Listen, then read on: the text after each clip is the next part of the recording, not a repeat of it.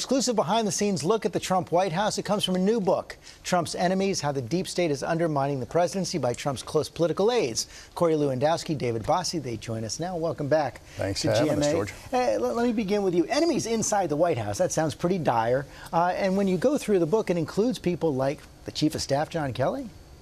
Well, we don't say that General Kelly is an enemy. We talk about the overall effort being put forth by someone in the White House staff, and we'd like to see people who are supporters of the president. And look, presidents have, and you know this, George, presidents have to have all sorts of people around them, and we understand that. But we are two of the president's best advocates on the outside, and we want him to succeed. We want America to succeed, and that's what this book is trying to do. That often creates creative tension, but the New York Times also wrote that at one point it got physical between you and General Kelly.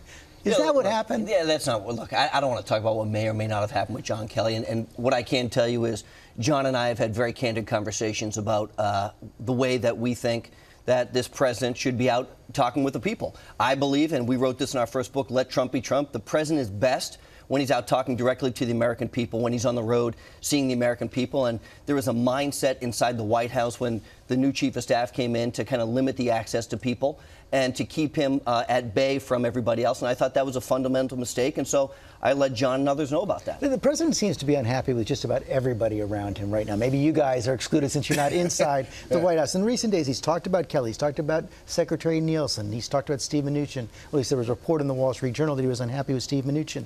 Talks about General Mattis being a Democrat. If he's surrounded by so many people he's unhappy with, why not clean house? Well, I think you're going to see changes after with the midterms happening and now behind us. You're going to see some natural changes in the White House staff, in the cabinet, I would assume. But if you look at the morale in a White House goes up and down, right?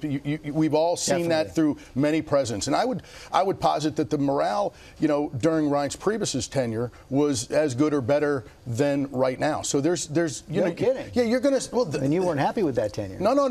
Look, Reince was not set up for success. Let's be honest. In the first 7 months, but he did a very admirable job and got a lot of policy successes.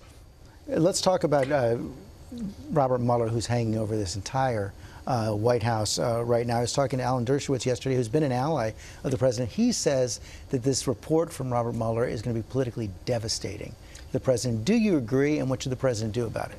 George, we sat down with the president for this book and we asked him about the Mueller investigation. And we talk about what his answer is. And he says a couple things. Number one, I was there during a significant portion of the campaign. There was no collusion or cooperation between us and anybody from some foreign entity to impact the outcome of the election. But what I think the American people want... Will you be surprised if Robert Mueller shows that? Well, look, I think what the American people deserve to see is the full Mueller report when it comes out. And I know it's up to the Department of Justice to release that information, but for now, 2 years and tens of millions of dollars which have gone in, we want the right to see what Mueller is going to say either did or didn't transpire, because we know that anybody who's been caught in this Mueller investigation, whether that's been Paul Manafort or George Papadopoulos, things that they did had nothing to do with the campaign. Paul Manafort's time was all prior to his campaign, and George Papadopoulos, who reported to prison today, was accused and been convicted of lying to the FBI, which has nothing to do with collusion or coordination. On Paul Manafort, a status report is expected from Robert Mueller on Paul Manafort today on whether he's cooperating with this investigation. You guys call him a rat. Well, we say a lot of things about a lot of people in Trump's enemies, but look, we want to make sure that this Mueller report, whatever it's going to entail, talks about Jim Comey and what he did, talks about whether or not Barack Obama knew about the spying operation, whether those folks, the Strzok and Pages, we've seen the text, whether Barack Obama was informed of all of those activities, because there's some allegations out there that he did know. And one of the things that we think is important is the mainstream media being used by those in the FBI, the Strzoks and Pages and McCabe's, the leaks, Comey's leaks. And those leaks never came out before the election. No, they didn't come out before the elections. But what they did is they put stories out, then they used them to go after people. That is what's very important. Using a badge once you place a media story is not the way to do law enforcement. David Bossie, Corey Lewandowski, thanks very much. Thanks, George. The book Trump's Enemies comes out tomorrow. Hi, everyone. George Stephanopoulos here. Thanks for checking out the ABC News YouTube channel. If you'd like to get more videos, show highlights, and watch live event coverage, click on the right over here to subscribe to our channel. And don't forget to download the ABC News app for breaking news alerts. Thanks for watching.